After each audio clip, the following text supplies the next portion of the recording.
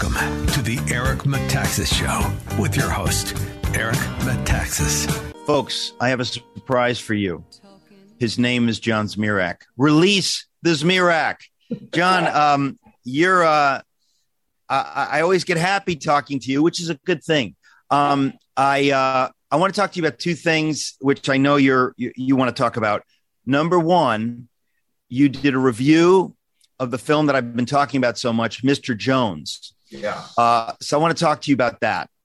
I also want to talk to you about an article that you wrote for the stream, which you're really going out on a limb by saying what you're saying. I think what you're saying in the article is deadly accurate, but it's still a bold thing for you to say. So why don't we talk about this bold thing, and we'll get to the fun movie review stuff in a moment.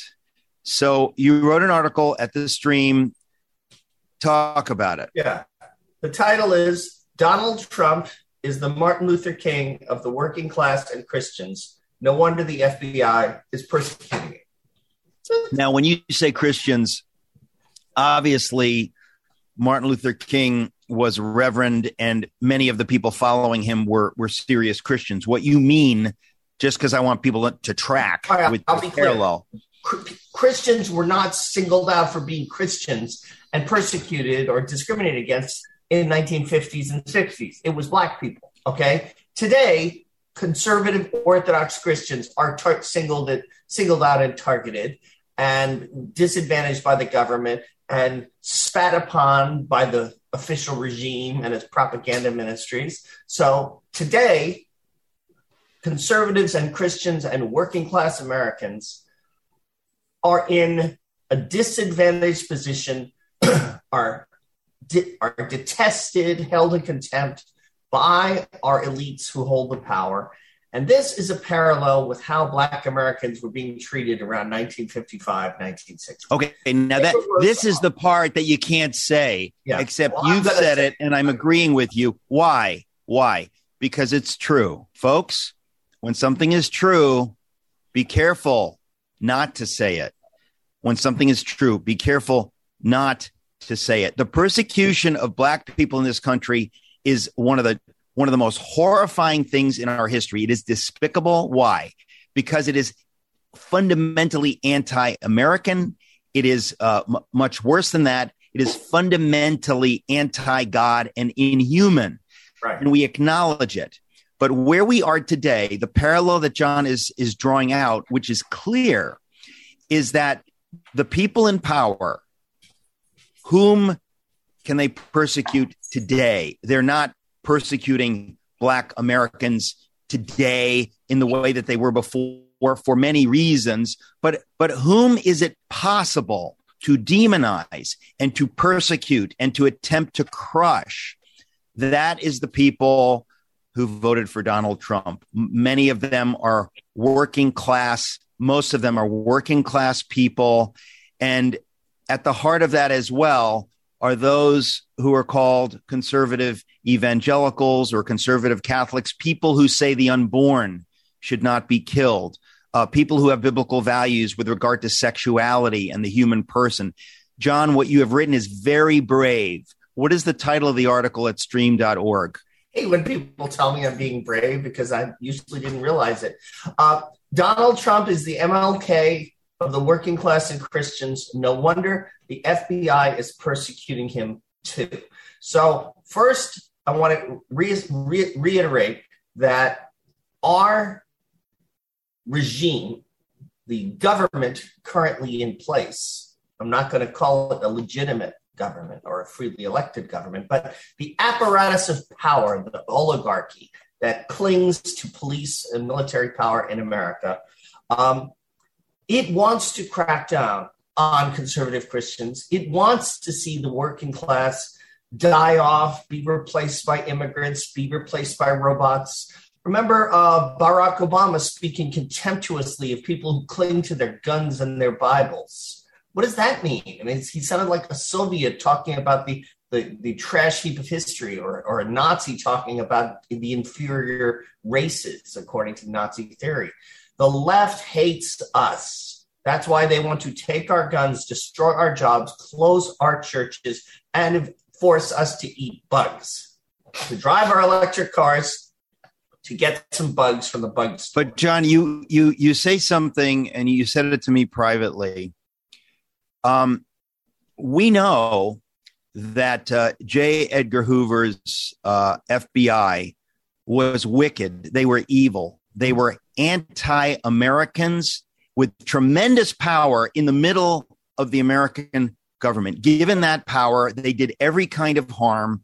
We ought not to put it past them to want to murder people. They did kill people. We know what they did. Just what we know is that they surveilled Martin Luther King's private life. They found out about his extramarital affairs. They found out that he had plagiarized his dissertation to get his PhD. They found out that he was willing to accept support from communists and Black Muslims and other extremist groups. And they tried to blackmail him. They tried to silence him. They tried to blackmail others into not supporting him. The FBI is now being weaponized against Donald Trump and his supporters. Worse, I mean, they never raided Martin Luther King's home, although I have to say state police were the really terrible ones in the case of Martin Luther King. The police controlled in places like Alabama and Mississippi and Georgia. Those state police forces were a real problem because they were run by openly racist governors. So the parallels are not perfect, okay? But they are striking. They are striking. Both Martin Luther King and Donald Trump had character issues, as you would say. Neither one was an ideal or model Christian. In fact, neither one was a particularly orthodox Christian. Martin Luther King in grad school had written things, casting doubt on the resurrection. He had a modernist, ultra-liberal theology. But he stood for the Christian view of the person. He stood for traditional biblical morality in treating human beings, and he was an enormous force for good in American politics. But a lot of people hated him. And so they reached for the stuff in his personal life. They reached for the flaws in his persona, just the way people did with Donald Trump. They tried to discredit and dismiss all the people he spoke for, to blow up their icon and leave them without a leader based on, but he's not faithful to his wife. He said something to Billy Bush on Access Hollywood. He doesn't have perfect table manners. And I don't think he's very winsome. It was just a scam to discredit a leader whose cause they don't want to succeed. Now, that's the point. In the 1960s, people who hated King, it was because they viscerally despised Black people and they considered them disgusting or dangerous or scary. The people who hate Trump now, it's because they viscerally hate Christians and working class people. They want to see us die off. They want to see us sent into the rice paddies or sent off like kulaks to vanish. They hate us. They hate us with a violent passion. And if you go on Twitter, you see all the people, these various blue check liberals fantasizing about Donald Trump being executed for treason, for having cocktail napkins from the White House at Mar-a-Lago. These people can barely contain themselves. They would love to murder us. And that's why they're turning America into something like 1936 Spain, which was what's the wave of leftist anti-Christian violence that started the Spanish Civil War. And what I say is, if they give us Spain 1936, we're going to give them Spain 1939, because sometimes the good guys win.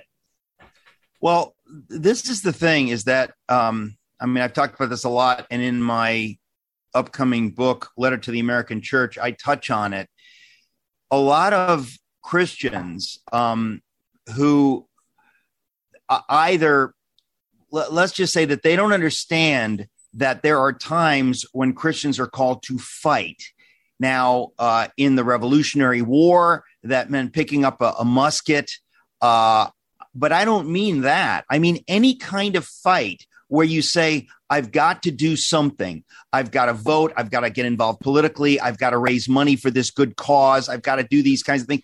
There are many Christians today who don't understand the theology of the Bible, and they feel that any kind of engagement, fighting evil, it's like, that's not my job. Well, they're being gaslit too. They're being gaslit by the culture and sometimes their own pastors who tell them, if you try to put your biblical morality in action in the government, that's theocracy. You're a Christian nationalist. That's the next thing to being a white nationalist. I mean, that's basically where I wanted to go with this. We've got the rest of the hour with you. But folks, you've got to understand, God calls us to stand for what is right and true and good and beautiful. He calls us to fight for those things. The only question is how. But don't let anyone lie to you and tell you, don't do anything. It's not your job. Don't be political. That's a lie from the pit of hell. Human beings suffer when Christians buy that lie. We'll be right back. Hey, get rhythm.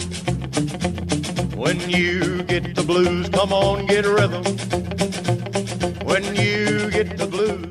Folks, I'm talking to John Zmirak. John, your article on the correlation between Dr. King and Donald Trump, hilarious and brilliant as it is at stream.org. So I hope people will go to stream.org and find it, or I will share. I have already shared it on my social media. But you seem to be implying that they want to kill Donald Trump. Yes, I'm afraid that if they can't, I will just say this. I am 100% morally certain that if this regime, the Bidenist occupational government, if whatever you call this thing that is ruling America, can't fix the election, can't steal the election, can't keep Donald Trump from running in the election, if they are faced with the prospect of Donald Trump running and winning, I think I would absolutely not put it past 90% of the Democrats in Congress, the people in the FBI, certainly the people in the White House. They would rather kill Donald Trump than see him be back in the White House. Once you've said that someone is like Hitler and that opposing him is like being part of the French resistance, once you've said that, you know, it's a war against fascism and racism and transphobia and every other form of evil, once you whip yourself up into that kind of fanatical hatred that characterized the French Revolution, the Nazi Revolution, the Soviet Revolution, the Khmer Rouge, the Red Guard in China, we have created so-called elites. We've created cadres of fanatically hateful people. Unfortunately, they're not out in the streets. They're in the White House. They're in the FBI. They're in the CIA and the NSA, and now the IRS. We are being ruled by these lunatics, and we are their targets. So, yes, I pray for Donald Trump's personal safety. I think they'll kill him the way people killed King. We also have to be clear for people that don't know the history. There were a lot of things wrong with Martin Luther King Jr., just like there are a lot of things wrong with Donald Trump, things with which I disagree. But, folks, do you understand? You want to talk about the enemy of the good is the perfect. So when you demonize somebody like Martin Luther King Jr. because of whatever it is, you don't like him. What happened when he was murdered? The good that he was doing was wiped away. And what replaced him to lead Black America was the Black Panthers. Was Jesse Jackson, was the Malcolm X. In other words, the folks that came in, Al Sharpton, to be the voice of Black America, you suddenly realized if you actually cared about Black America, you would want Martin Luther King Jr. to be their leader because he had a moral ballast. Yeah. He understood that the scriptures are sacred and that this is a holy thing to be nonviolent.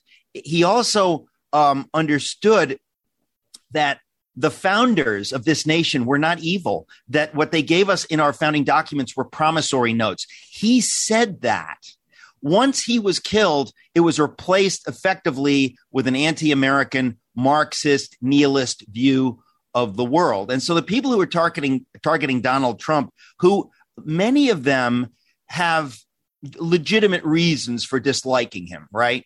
No, I want to say to those folks, ladies and gentlemen, I don't agree.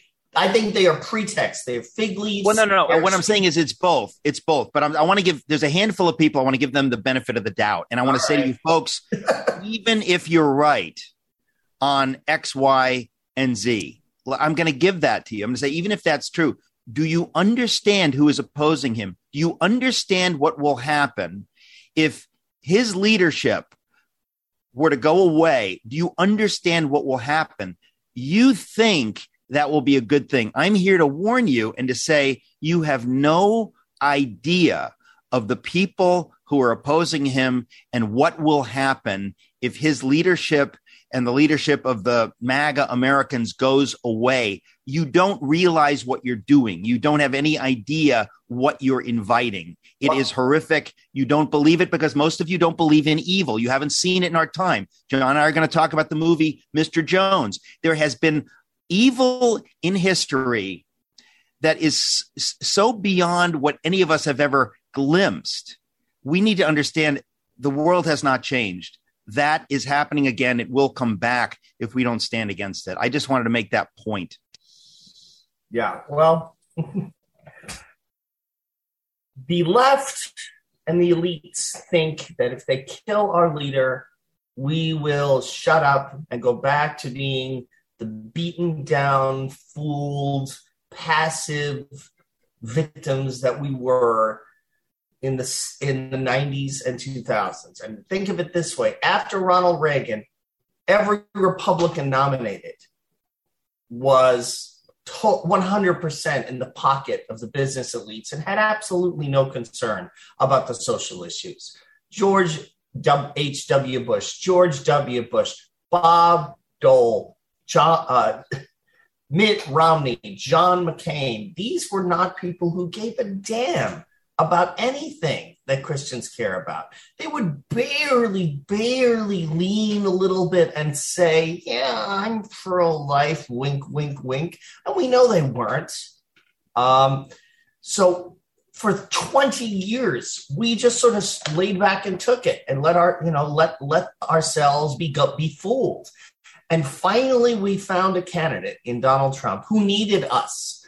He needed our support, so he had to deliver for us. And we've done a lot since then. We've accomplished things. Folks, we'll be right back with John Zmirak.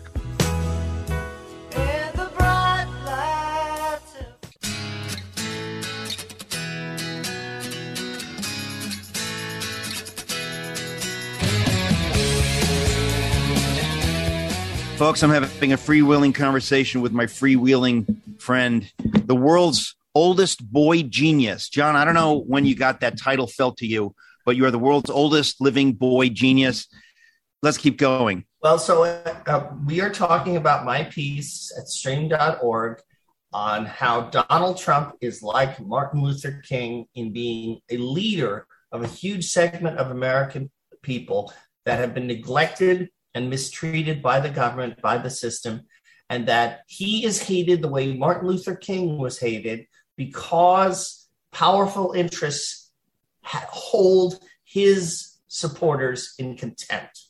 They are bigoted, just as white racists were bigoted. They're bigoted against people who live in the country, people who work blue-collar jobs, people who want to carry guns, and people who want to practice traditional Christianity. And they have made up a slur, a hate term, to use to justify dehumanizing, marginalizing, and politically persecuting us. And that term is Christian nationalist.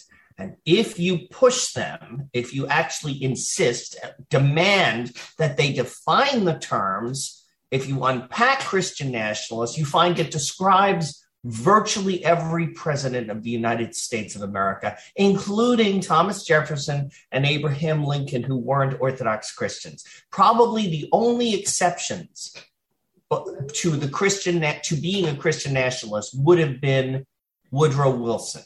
who was a pantheist globalist lunatic. And then Jimmy Carter. Jimmy Carter is the first president, apart from Woodrow Wilson, who would not fit the Christian nationalist definition, because Christian nationalist means you want to focus on America first rather than a globalist utopia or a tribalist, racialist enclave. So the Confederates, in that sense, were tribalists.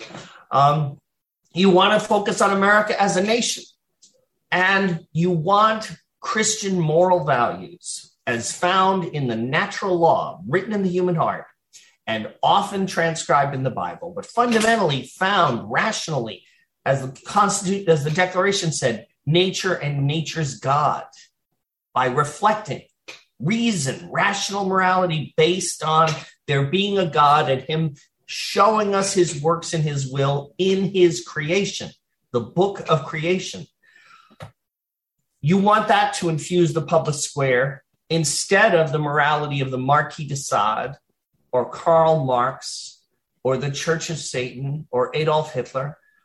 Some moral code has to pervade the public square.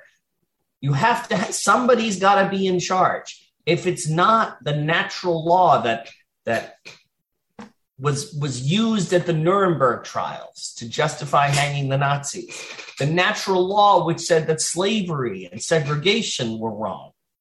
If it's not the natural law, then it will be the Darwinism of Adolf Hitler, the Marxism of Joseph Stalin, the hedonistic depravity of the Marquis de Sade and Ruth Bader Ginsburg. Oh yeah, let me remind people, Ruth Bader Ginsburg's arguments for abortion were taken from the Marquis de Sade's book, Philosophy in the Bedroom. Now, I don't think she read it directly. She got it from Simone de Beauvoir, who stole it from de Sade. But again, that's another article of mine at stream.org. Yeah. You know, I go around the country and often speak to conservatives and Christians and ask them, are you familiar with the stream.org? They go, no, what's that? Mm-hmm. That to me is an example of the problem that we're in, is that distributing the truth, getting our voices heard. We know that the left has a monopoly, but we also know that the mushy middle who works with the left, whether it's Fox or whoever it is, they also they kind of own the real estate, and it's hard for us to get our voices out there. So I want to say to my audience again and again and again and again, we need your help, folks. We need your help getting these videos out. Maybe you listen as a podcast, sharing it with people. Please share John's articles on social media. Please retweet. Don't like things. Retweet them. Share them. Do what you can, because I'm astonished when I know how much good is happening and how few people know about it. We need to re-educate Americans who are open-minded as to who this nation is, as to what natural law is, as to where these ideas come from, where they have led. We need to do that. We try to do that on this program, but we actually need your help. If I could offer a bonus, if you know any self-righteous, thin-skinned, never-Trumper Christians, send them my article about Trump being like Martin Luther King. You will be shaving months off their lives, and they will do less damage in the world. I promise. I tell you, it's just amazing. There are people out there that are they're unhinged. And, look, we're supposed to pray for our enemies. It doesn't mean we're pray for their deathbed. Well, John, stop. Come on. What I'm trying to say is we're not supposed to work with our enemies to work against God, but we're supposed to pray for them and hope that they could find a moment of repentance, that somehow God would be able to reach them and that they would understand. Look, I say this because unlike John Zmirak, I was once firmly in that camp. I was once just drifting along. I know that I'm still guilty of this today if given the opportunity, but God in his mercy reached me. In his mercy, I just want to be clear. In his mercy, he reached me. And there are people out there. Folks, do your part. Pray for them. Share anything that you can. There's a lot that every single one of us can do. Before we go to the break, folks, I'm obliged to remind you We're doing a fundraiser with Food for the Poor. There are people suffering in the Ukraine because of the malfeasance of this horrible, horrible pseudo administration. The people that are suffering, they don't know.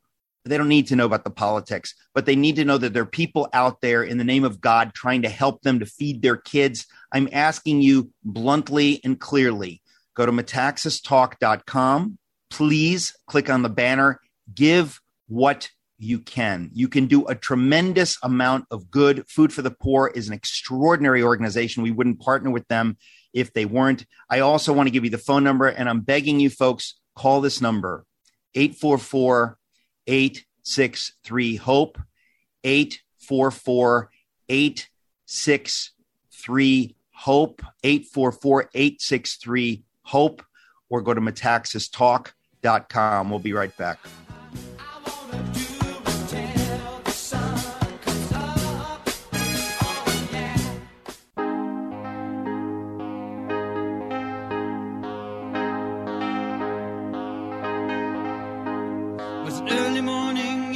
Hey there, folks. Welcome back. I'm excited right now. You know that on this program, we're doing a fundraiser for Food for the Poor. But I said, I want to bring somebody on who's part of the Salem Radio Network, who's part of the brass, my friend Tom Treadup. He's the vice president of news and talk programming. But Tom, you have a relationship with Food for the Poor. You understand why I'm going out on a limb and asking my listeners to reach into their pockets for God's purposes. So I wanted you to help us understand it in a way that I can't really myself communicate successfully. So what do you know about this that I wouldn't know? Well, first off, thank you for having me on the show. I'm in the fortress of Metaxas. We've got the mic flag. We've got the travel bag. We're here pushing the Eric Metaxas show every time we get. Now, by the way, if you go to metaxastalk.com, ladies and gentlemen, you have access to all this swag, all this incredible product. If you go to metaxastalk.com, you'll see it. But we want you to go to metaxastalk.com, at least today in part, to click on the banner to help people who are suffering. That's right. Because of evil men around the world, there's suffering. And if you go to metaxastalk.com, you'll click on the banner. But go ahead, Tom Treadup, and tell us more. Well, thank you, Eric. Food for the Poor is a nonprofit organization. They're based in Coconut Creek, Florida. We've worked with them for over a dozen years, and they help the poorest of the poor in 17 nations here in the Western Hemisphere. And I've traveled with them to Guatemala, to Haiti, to a number of other countries with them, and actually seen their work on the ground. They're absolutely the best in the business. Their overhead is the smallest in the business. So every dollar you give really goes directly to help the poor. We've expanded because of the war in Ukraine. And regardless of what people think, and, I've heard the debates back and forth. Some of our talk show hosts, when we started the campaign, were like, why do I want to get any money for people that are refugees in Ukraine when we're paying $7 a gallon for gas here in California? Well, it's true. America's got problems, and we all have to pay the light bill, and we all have, personal issues. But when you think about the children who have been displaced, there are over 500,000 Ukrainian children who've been separated from their parents. Usually the dad had to stay behind in order to fight in the war, so they were just with their mom, but now they've been separated from their moms. And if you had a 12-year-old child, either your child or your grandchild, and they were alone in a scary place, a bomb shelter, or in a foreign country where somebody's, playing host to them, you would want people, just like the men and women listening to the Eric Metaxas show and watching you right now, to open up your hearts and your wallets and help. And the fact is that because of Food for the Poor's donations, they already have a ton of food donated through themselves and their ministry partners. $1 delivers 4 meals to refugees in Ukraine. $2 delivers 8. You do the math. You can figure it out. A $10 or $20 contribution, 100, 1,000 would be fabulous. Thank you very much. But we're here simply to ask you to think a little bit outside yourself. So many things going on in the world that are scary and crazy, like the Mar-a-Lago raid that you've been talking about, Eric. I know it's a tough time for a lot of people in this economy, but we are asking you to maybe dig deep, think a little bit outside yourself. We've all done it. I've been on trips with Food for the Poor, and as I said, seen them up close and personal. When you call Eric's number, which is 844-863-4673, or to make it easier, it's 844-863-HOPE, because you're giving hope to these children overseas. You are really being the hands and feet of Jesus, as we're called to. Eric was wise to mention that. We're called to help the poorest of the poor, and there's nobody who does it better than Food for the Poor. Hey, everybody, Tom Woods here, joined once again by Jason Jewell, chairman of the Department of Humanities at Faulkner University. We're going to continue our discussion of communism, and we're going to today briefly visit both China and Eastern Europe and hit some of the, I can't call them highlights, but I guess lowlights from those places. Jason, you'll recall, just released a brand new course on the crimes of communism for libertyclassroom.com, the site that I've had for 10 years that teaches the real stuff that, for one reason or another, we're not being taught in the official institutions. So check that out. I'm celebrating the release of Jason's course with a bit of a flash sale. So hurry up on over there before that goes away. So libertyclassroom.com is the website. Jason, welcome back. It's great to be back with you, Tom. All right, more communism, just what the world needs. But of course, we need the truth about it. And you're not going to get that in most settings. You certainly won't get it in the entertainment world, that's for sure. And yet there is so much fodder for important dramas and documentaries, and yet so little is done with it. Anyway, we finished up saying a little something about Stalin last time. There's so many different areas covered in your course here. It's hard to know what to choose, but I do want to talk about particularly significant episodes in world history, and that would include communism in China. Because there, the numbers that you hear about deaths seem so mind-boggling that you think they can't possibly be real. And then you do have apologists who say that, well, it's the old bad weather excuse, right? Things like that. That there's unusually bad weather in these communist countries, and that's why so many people starved or whatever it is. But let's pause and say something about China. You would think this would be an area where everybody would agree. There couldn't possibly be anybody who would say, actually, Mao was a great humanitarian, and yet somehow we have that in academia. So can you give us a Reader's Digest version of the atrocities?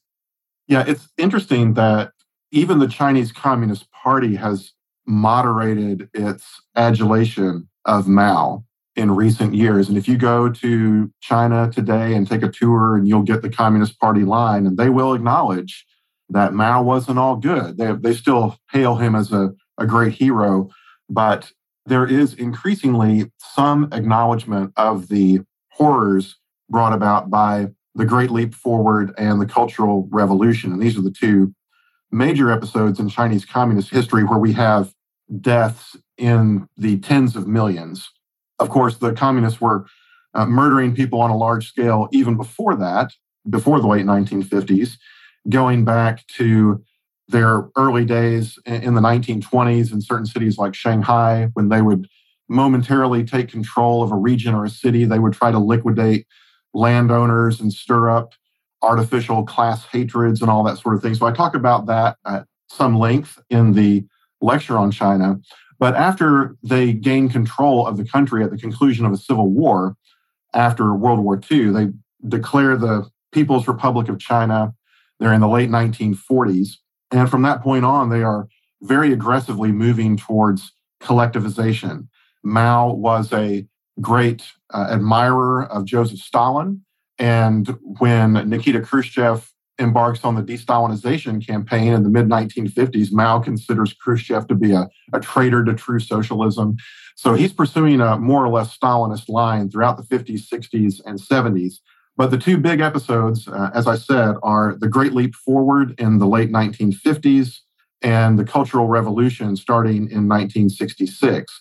So the more devastating of these was the Great Leap Forward.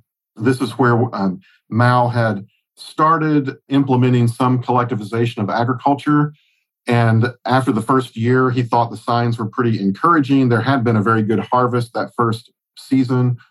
And so he wanted to push forward and not only continue with the collectivization, but also he had this kind of harebrained scheme of bringing industry to the countryside. And they were setting up what came to be called backyard furnaces in the peasants' farms and things like that. So the idea was that the peasants were both going to be moving into these agricultural communes that would be self-sufficient, but then they would also be doing industrial work out there in the countryside on this small scale.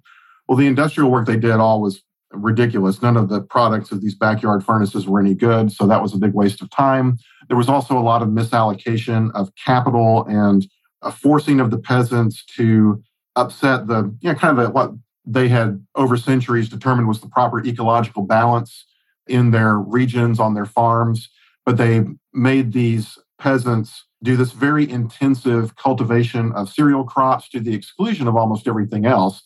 And they also imported the crackpot ideas of the Soviet scientist Lysenko, who tried to bring in Marxist class ideology into the natural sciences. And so they told the peasants that they had to sow seed at a much denser rate than they would normally do, because supposedly, according to Lysenko, the seeds would benefit from being in close proximity to their comrades, the other seeds. It was all completely crazy stuff. So when they start doing this on a large scale, the crops fail. You've got massive shortages in the countryside, but these communes are all supposed to be self-sufficient. So they're even prohibited from trading with one another. You're supposed to have all of this great stuff being produced in your commune and a surplus that then can be taken to the cities. So the Communist Party officials go to get all this alleged surplus, and of course there's none there. So they take the food that the peasants need for themselves to survive and then continue to threaten them to say, well, we know you've got more grain hidden in your basements or wherever. And so they're killing the peasants and threatening them and trying to get this non-existent, treasure troves of grain from them. So this goes on for a couple of years. And one of the craziest things about it is that for the first year or so, everyone conspired to lead Mao to think that it was going great.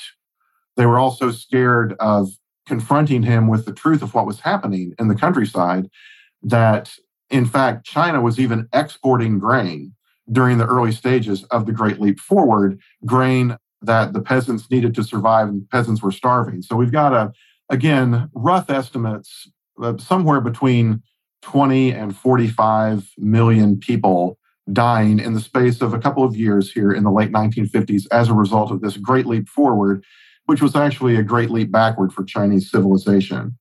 The other big incident in Chinese communist history was the Cultural Revolution, which goes from 1966 up until the death of Mao in 1976. And this was a phase in which Mao was trying to reclaim direct control of the Communist Party. After the Great Leap Forward and the disaster that everybody had ultimately been forced to acknowledge, Mao was forced to give up some control of the party to other officials. And this was the situation that persisted for several years. But then in 1966, Mao thought that he was in danger of becoming a mere figurehead, and he wanted to make sure that he stayed in control. And so he mobilized. He had some allies in the top ranks of the Chinese Communist Party, in particular, the guy who was in charge of the People's Liberation Army. And one of the things that had been implemented in the early 1960s was obligatory military training for all teenagers. So what they decide to do then is indoctrinate these teenagers who are doing this military training into this cult of personality for Mao. And in 1966, Mao decides to kind of unleash these teenagers and university students onto the other elements of the Communist Party that he thinks might not be loyal to him. So we've got, and some of the folks listening have probably seen images of this, these teenagers in the military uniforms carrying these little red books that were the sayings of Chairman Mao. and going around and challenging anyone who had ever voiced any kind of criticism of Mao or any sort of doubts about the Communist Party line or anything like that. So a lot of intellectuals were targeted. A lot of people who were not considered to be loyal to Mao personally were targeted. And so throughout China, we've got these, what were called Red Guards, kind of unleashed on the population. And Mao actually gave the order that all schools and universities were going to be shut down for 6 months. And while the schools were shut down, these idle teenagers who didn't have anything to do formed gangs and mobs and went out and essentially were instituting a reign of terror in most of the Chinese cities. The police in these cities were told to back the Red Guards, to support them in what they were doing. And so there's a lot of mob violence during those years. It even gets to the point where some historians have described what's going on in some stages of the Cultural Revolution as a civil war. But in the end, we've got probably an estimate of 8 to 10 million people who were killed as a result over this 10-year period. It's hard to know what to say about this, right? I mean, you're just left speechless at it. And that there are people who, even to this day, would make excuses for it or make communism seem as if it's oddly chic, in some way. And yet the people we're told to demonize, I'm quite sure Alex Jones has his problems, but it's it's a psyop on the population that he's the demon. But these people who carried out atrocities on a scale the mind reels at, barely acknowledged. I mean, you do get me. Even John Lennon says something about Mao in a song, I mean, there's just some acknowledgement, but it's so often that you get, but, Stalin did help to industrialize Russia, but, Mao did bring China into the modern world. I mean, there's no but. There's no but for Alex Jones. You can say, well, on the other hand, he did do, there's nothing. And I say this as I'm not really in the Alex Jones orbit. I just raise him as an example of the kind of person who is enemy number one of the regime, but really whose crimes are, the needle doesn't even move when compared to people we should be concerned about. And yet I wouldn't say not a word, but a very, very muted response to all this. Yeah. And it really is astonishing how long a lot of the information about these episodes, how long it took to become more widely known. I mean, you may remember, Tom, I spent a year in China in the late 90s as a professor at a college there.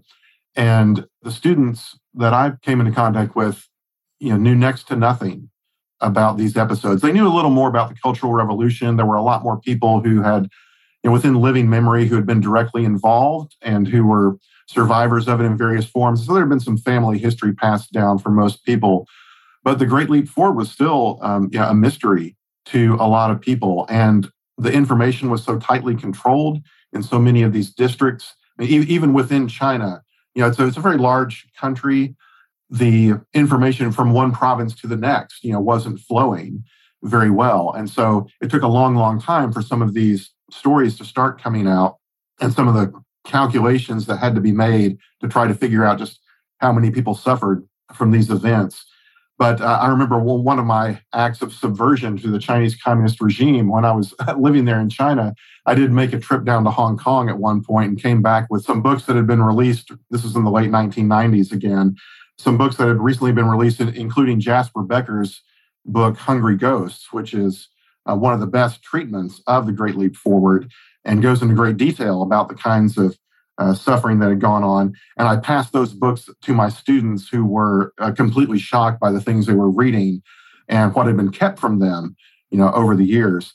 So we do now have, again, more information coming out about these incidents to the point where, as I said, even the Chinese Communist Party has been forced to moderate its praise of Mao to some extent. But this is easily the largest scale repression in human history that led to the death of up to 65 million people, depending on which estimates you're looking at. And this doesn't even include the Chinese Laogai, their concentration camp system, which was the largest penal system in human history, and which ruined the lives of an additional tens of millions of people who were sent there for imagined offenses and wound up either never being released and dying in the camps or losing their livelihood and all of their social status as a result. Because in Mao's China, once you're a suspect, you're always a suspect. There's never any room for the possibility of a mistaken accusation or anything like that. So we've got many tens of millions, maybe up to 100 million people whose lives were either ended or ruined by Mao's regime. I want to take a really, really quick tour of Eastern Europe here. I mean, there's so much more to your course, but people are just going to have to take it and listen to it while they're driving around. But Eastern Europe, I would like to just know a little bit more about, because I think we know more about the Soviet Union, what life was like there, than we do about what life would have been like in Romania day to day, or in any of these other countries day to day. Poland, for example. What was day to day life like? Was it less repressive in Eastern Europe than it was in the Soviet Union itself? What can we say about life in Eastern Europe? Can we draw broad conclusions, or were the individual cases very different from each other? Well, I think if you want to generalize, I think you can generalize about Eastern Europe. It helps to think of it in essentially two phases during the communist era. And the first phase would be from the time that the Red Army moves into those countries in the latter stages of World War II. So we're talking about, again, Poland, Hungary, Czechoslovakia, Bulgaria, Romania. They didn't get into Yugoslavia. Tito kept them out of Yugoslavia, and there was a rupture between Tito and Stalin, as you know. But all these other countries, they essentially have, even if there's some sort of lip service paid to democratic institutions or some kind of elections being held, within a few years of the end of the war, the communists have taken over all of these governments, with Soviet help.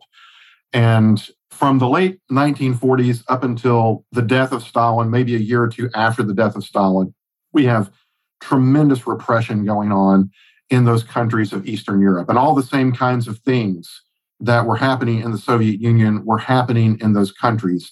The Bolsheviks made it very clear that they were in the process of Sovietizing those countries. And so you've got horrific stories coming out of Bulgaria and Romania and all the rest of camps being set up and the re-education, the horrible treatment of the church and seminarians, anyone suspected of harboring any kind of anti-communist sentiment or resistance. All of these people are under a huge amount of repression. After the death of Stalin, and we have the de-Stalinization campaign in the Soviet Union, which I don't really go into in the course because I'm focusing on, the repressions themselves. But things do moderate. Even the Bolsheviks themselves seem to have recognized by that point that the things they're doing just aren't working. They're not bringing about the results they had hoped. So from the mid-50s up until the 80s, things aren't quite as crazy, but the repression never fully goes away. You've always got, the surveillance state. You've got the secret police and the informers everywhere. You have the censorship and all the various problems that go along with the central planning. All that kind of stuff is present in all of those countries of Eastern Europe. And you occasionally do have big crackdowns. And the most famous examples here are in East Germany in 1953, in Hungary in 1956, and in Czechoslovakia in 1968 with the so-called Prague Spring. And then in the early 80s, you did have martial law implemented in Poland in response to the activities of the labor union Solidarity, which was protesting various aspects of what was going on in Poland. So there's always some level of repression, but it's definitely less so than what you had in the late 40s and early 50s. But the estimates are that roughly 1 million people are killed in Eastern Europe during that period from the mid-40s up until 1989. So it's definitely not on the scale of what you saw in China or in the Soviet Union, but still a huge human toll. What would you say of all the areas of the world that you studied would be the worst but yet least known atrocity or historical episode? Now, this is a very hard question to answer. It's like, what's your favorite movie? In a way, I have 8 million things to choose from. I can never answer those questions. What's my favorite song? I have no idea. So I don't know how hard I'm making this on you. Yeah, I would probably point to two places. when I think of like your average, young adult American, what they know virtually nothing about, and that would be probably the Cambodia killing fields in the late 1970s, and then what happened in Afghanistan in the 1980s. So in Cambodia, the communists are only in charge for a little over 3 years, maybe 3.5 years.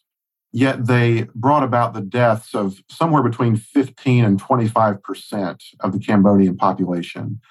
So that was probably the one place where the communists said, we are not going to have any kind of transition from capitalism into a period of socialism into communism. They were dead set on getting everything in at once. And so they were doing these crazy things like they forcibly evacuated all the cities in Cambodia, and they made everybody relocate to the countryside.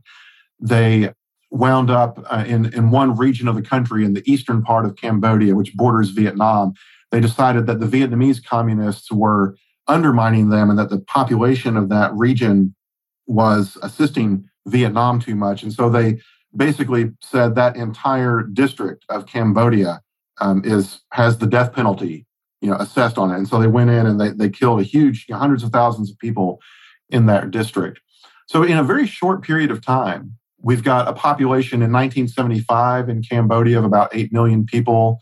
And in 1979, somewhere between 6 and 7 million people still living in Cambodia. So that was probably the most drastic repression that we saw anywhere in the world. The other example I think that most people don't know about in America today is Afghanistan. And, Tom, when you and I were growing up in the 1980s, we would occasionally hear things about what was going on in Afghanistan because the communists staged a coup there in 1978 and then tried to bring in a lot of very radical changes that prompted resistance among the population. And that led to a Soviet invasion of Afghanistan at the end of 1979. So throughout the 1980s, there's a Soviet presence in Afghanistan, a civil war going on there. And out of a population of about 15 million people in Afghanistan, about 10% of those people are killed during that decade. And up to about half of the population is forced from its homes. So we had millions of Afghan refugees pouring over into Pakistan and Iran, and some also coming to Europe and to the United States in the 1980s. Probably about 5 million people altogether. And then another 2 million people stayed within Afghanistan but lost their homes because of the military action. And so probably about half of the population of Afghanistan lost their homes.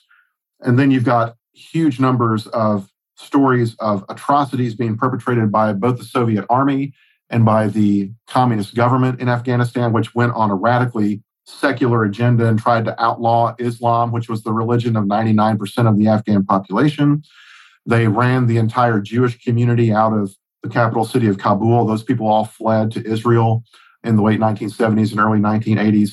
So those are two examples that I think most Americans have probably never heard of, but of extremely wide-scale repression and mass murder that we're still learning some of the facts about the scale of what went on there and the just the horrific experiences that people had in those places. Well, it's hard to know how to end this because, of course, there are so many parts of the world we could talk about. You cover pretty much everywhere. You leave no stone unturned in telling these real stories and documenting what really happened. And as we both acknowledged, this is not information that people were just going to get naturally through the ordinary course of their educations. This is something you have to go out of your way to find. And you've helped to make it that much easier to find by means of your course. So the way to get this course on the crimes of communism is to go to libertyclassroom.com. We don't sell the courses a la carte. You get the whole membership. You get all the courses. And it's super duper inexpensive when you think about how much you're paying for even one community college credit hour compared to all the stuff we have.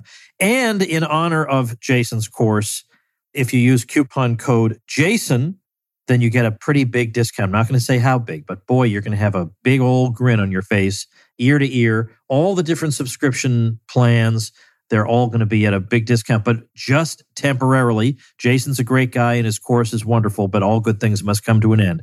So head to libertyclassroom.com, use coupon code Jason. Well, Jason, thanks again for doing this. Now you can finally relax, and yet now the school year has started, and now you can't relax. Yeah, it's never a dull moment around here, Tom, but I've gotten used to it. All right. Well, thanks again, Jason. I appreciate it. Thanks, Tom.